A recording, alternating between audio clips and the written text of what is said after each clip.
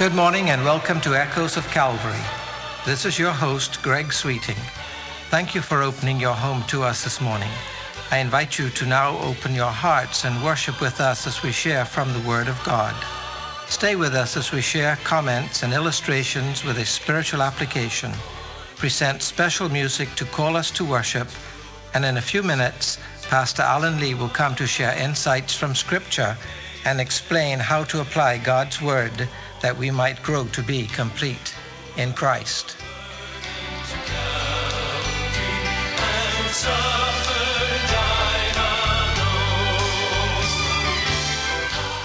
I'm sure that you're familiar with the use of rain as a symbol to refer to bad times. Dark rain clouds, pouring rain, stormy or all weather are all used in various ways to represent calamity, hardship, troublesome times. It's easy to understand why people use this comparison. It is poetic and graphic to use and to emphasize what the poet is trying to say. And you don't have to be a poet at all.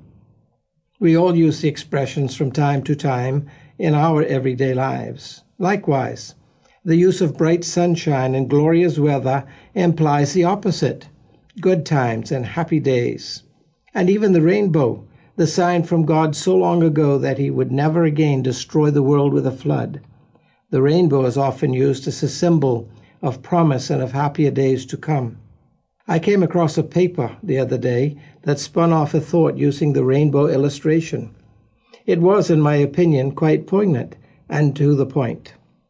It approaches the truth of its message from the vantage point of the individual who likes to see a rainbow.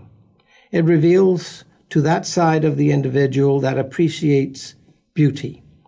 So yes, it is another case where the rainbow is being positioned as an image of beauty and of something to be desired.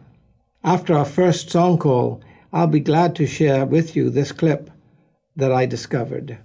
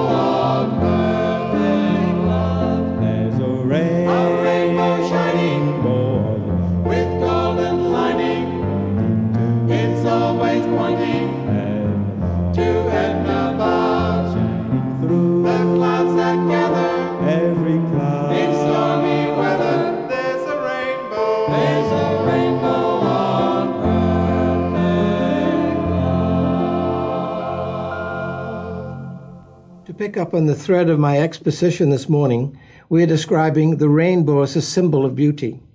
Whenever we mention the rainbow, it is in the context of something lovely, something desirable, We often notice the rainbow right after a downpour of rain or a storm. When the rain subsides, the rainbow's gorgeous hues are filtered through the droplets of water remaining in the atmosphere so that we perceive a range of colors. And the semicircular nature of the rainbow adds to its beauty, I suggest. So once the rain in our lives has ended, the rainbow emerges as a promise of better things to come. And here is where the author has chosen to capture his thought. The simple expression that has been left for us to enjoy is a clear matter-of-fact statement. Let me quote it. If you want the rainbow, you'll have to put up with the rain. If you want the rainbow, you'll have to put up with the rain. Now, I think that's wonderful. The rainbow must have been the moisture from the rain in order to exist. So while some rain must fall into our lives from time to time, there will be a rainbow of promise following. Remember, next time you fall on some hard times, once the rain passes, you have the promise of the rainbow coming. If you want the rainbow, remember, you'll have to put up with the rain.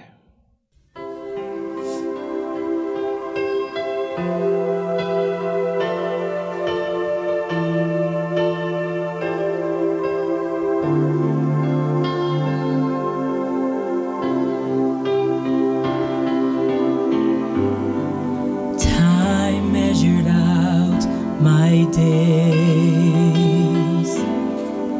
Life carried me along. In my soul I yearned to follow God, but knew I'd never be so strong. I looked hard at this world to learn how heaven might be gained, just to end where I began, where human effort is all in vain. Were it not for grace, I can tell you where I'd be, wandering down some pointless road to nowhere, with my salvation up to me. And I know how that would go. The battles I would face, forever running but losing the race, were it not for grace.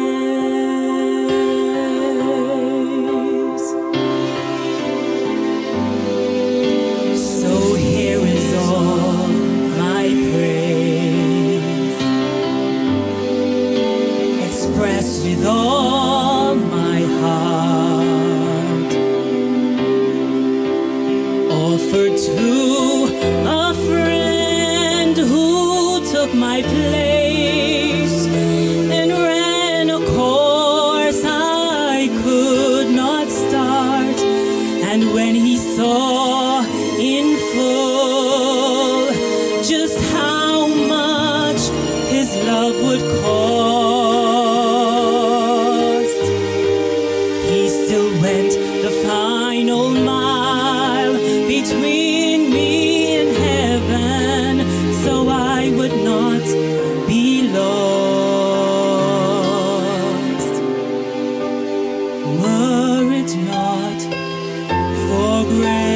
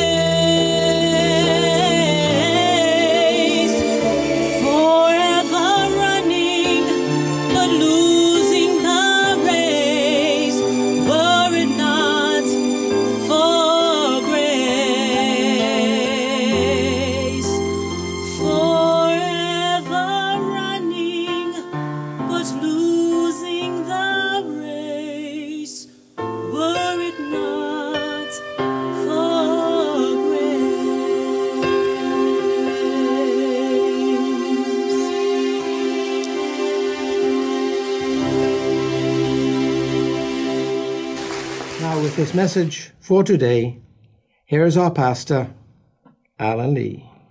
Good morning. We are dealing with Jesus' view of personal retaliation as he teaches in Matthew chapter 5, verses 38 through 42. In context, as we've seen, he's refuting and correcting the erroneous teaching of the scribes and Pharisees, in which they used the law of Moses, which was originally intended to be a civil or governmental directive, as a guide for dealing with personal and private disputes. Listen to the original wording of the law as given to Moses in Exodus chapter 21, verses 23 to 25. Quote, "But if there is serious injury, you are to take life for life, eye for eye, tooth for tooth, hand for hand, foot for foot, burn for burn, wound for wound, bruise for bruise." End of quote. This came to be referred to as the lex talion law, which popularly but erroneously meant tit for tat. Now, several misconceptions of the law were conveyed by the scribes and Pharisees, and this is what Jesus is trying to correct. The first was that the law was only fulfilled if it was literally followed. But of course, this was not the true intent or essence of the law as originally given. Jesus is seeking here to correct the error of the interpretation. He shows that to understand the essence of the law, we must first of all understand the basic principle it is intended to convey. That principle is that the punishment for a crime must fit the crime committed, or expressed another way, punishment must not be in excess to the crime committed. The emphasis is upon the avoidance of excessiveness of punishment. The principle is that justice is never excessive in its demands. A second error taught by the scribes, and adopted by many today, unfortunately, is that they taught that the law was to be applied by individuals, that is, private citizens, to deal with personal disputes with other individuals. But in the original context, it was given as a directive to be followed by established government as the representative of the people.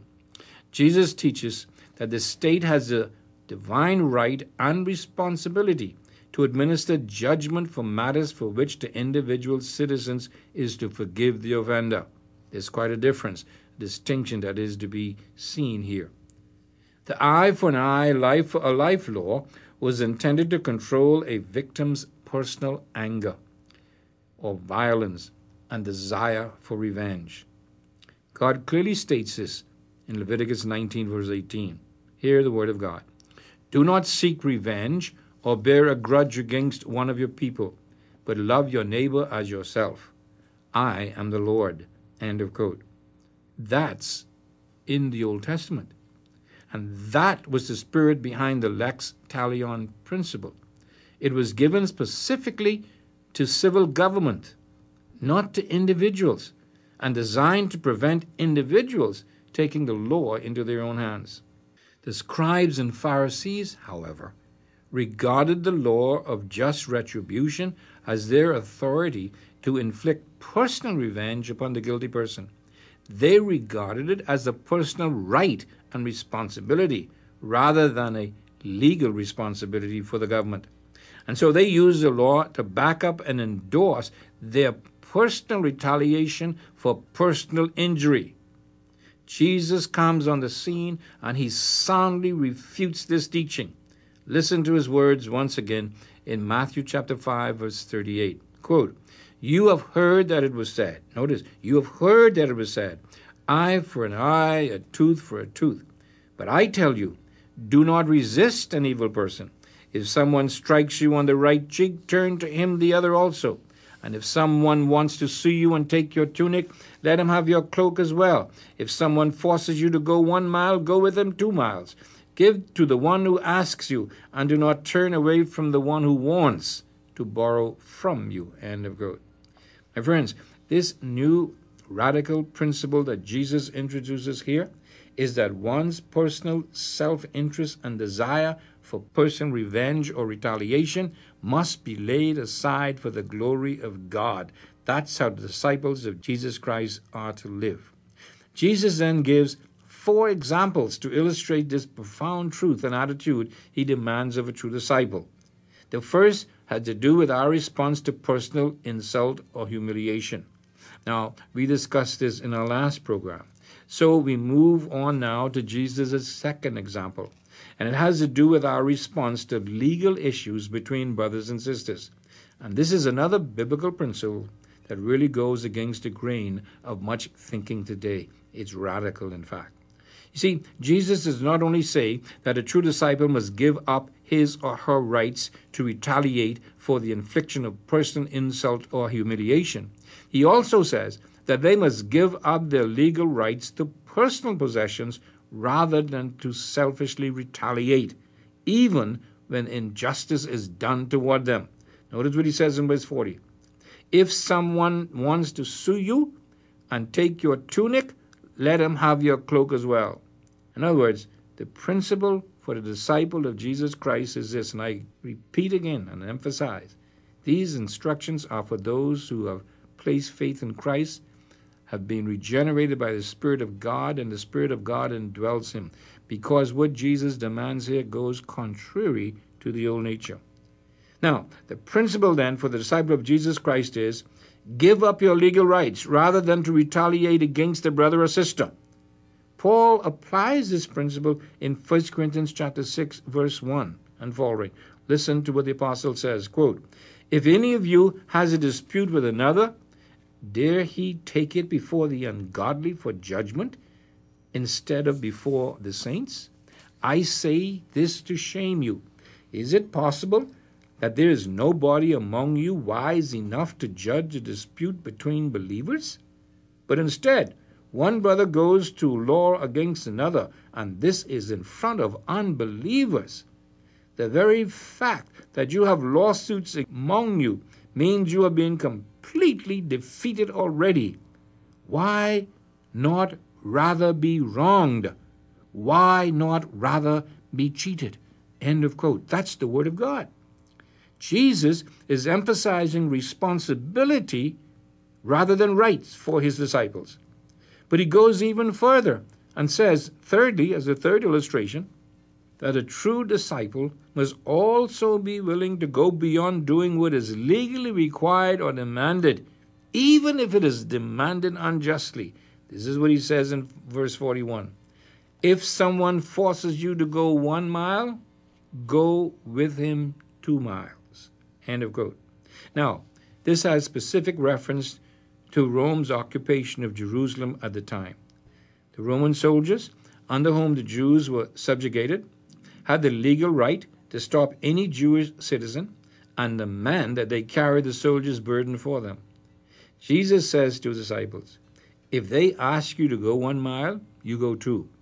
That'll shock them. Don't retaliate in any kind, but rather, in unexpected love, do more that is demanded of you. Later on, the apostle will call this putting coals of fire on another person's head.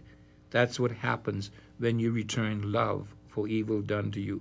Now, you understand why I said earlier that only true disciples of Jesus Christ are empowered to carry out the commands of Jesus Christ. This kind of response or attitude is diametrically opposed to that of the Bahamian psychic today. In fact, it is opposed to any human psychic without Jesus Christ. But then Jesus gives a fourth and final illustration of this lex talionis principle. He's talking now about money. Jesus gives us that of our right, we must be able to deal with our money in a different way. Listen to what he says in verse 42. Give to the one who asks you, and do not turn away from the one who wants to borrow from you. Jesus here echoes the words of Deuteronomy chapter 15, verse 7. Listen again to the word of God. If there is a poor man among your brothers in any of the towns of the land that the Lord your God has given you, do not be hard-hearted or tight-fisted toward your poor brother. Rather, be open-handed and freely lend him whatever he needs. Give generously to him and do so without a grudging heart. Then, because of this, the Lord your God will bless you in all your work and in everything you put your hands to. End of quote. The Apostle John picks up on this principle in the New Testament. And this is what he says to the disciples of Jesus Christ in 1 John chapter 3, verse 17. Quote, "If anyone has material possessions and sees his brother in need but has no pity on him, how can the love of God be in him? Dear children, let us not love with words or tongue, but with actions and in truth." End of quote. What Jesus is saying in this passage, therefore, is that a true disciple will give up all rights to personal retaliation against another person who has done him any harm in any way. In this way, the true disciple will exhibit the greater righteousness than the Pharisees, which Jesus demands of true disciples. Secondly, a true disciple will be Christ-like and leave the retaliation to God. Listen to the words of the Apostle Peter, 1 Peter chapter 2, verse 20. Again, I quote the word of God. "But how is it to your credit if you receive a beating for doing wrong and endure it? But if you suffer for doing good and you endure it, this is commendable before God. To this you are called, because Christ suffered for you, leaving you an example that you should follow in his steps. He committed no sin, and no deceit was found in his mouth. When they hurled their insults at him, he did not retaliate. When he suffered, he made no threats. Instead, he entrusted himself to him who judges justly." End of quote. My friends, this is radical teachings, and it can only be carried out by those who place faith in Jesus Christ. Do not retaliate. This is one of the few, perhaps the only passage where we are directly told that Jesus Christ is our example. And here it is. He's our example in not retaliating. His disciples are to do the same as Jesus did. And with the enabling of the Holy Spirit, we can do so. We do not have to retaliate for personal injury done to us. We can and must leave all such vengeance to God to exact against the offender. He does this directly or through established law and order as manifested in organized government. The citizen is to forgive the offender for evil done against him. The government, on the other hand, must render adequate justice against the same offender. In this way, God's will for both the citizens and the government will be fulfilled, and the community will experience peace and tranquility as desired by citizens, government, and God. My friends, this is what Jesus thinks and says about retaliation. I ask you as I close, what think and say ye? As always, this is Pastor Lee saying, Selah, think and act on these things.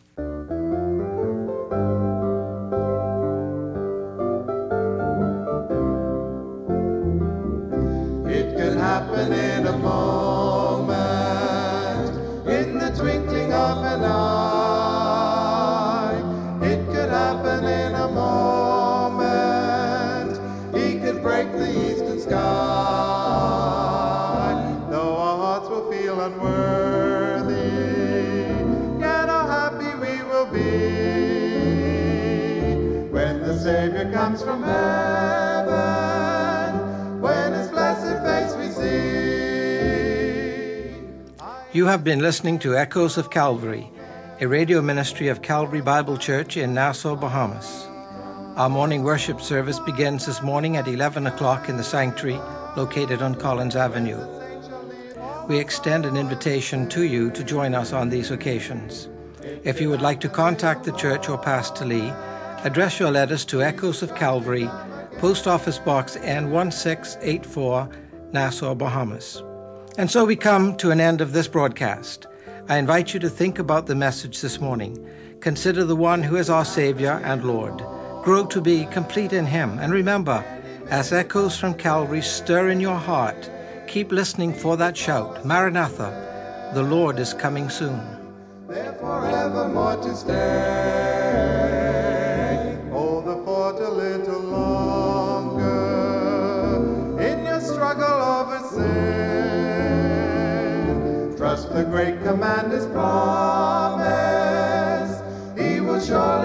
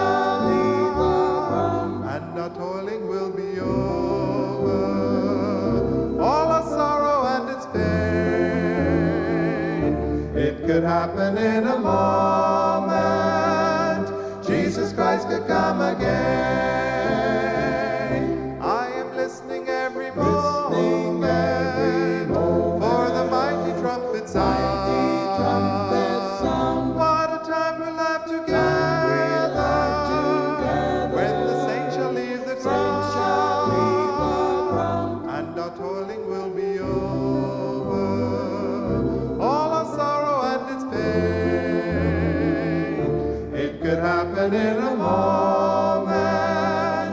Jesus Christ could come again.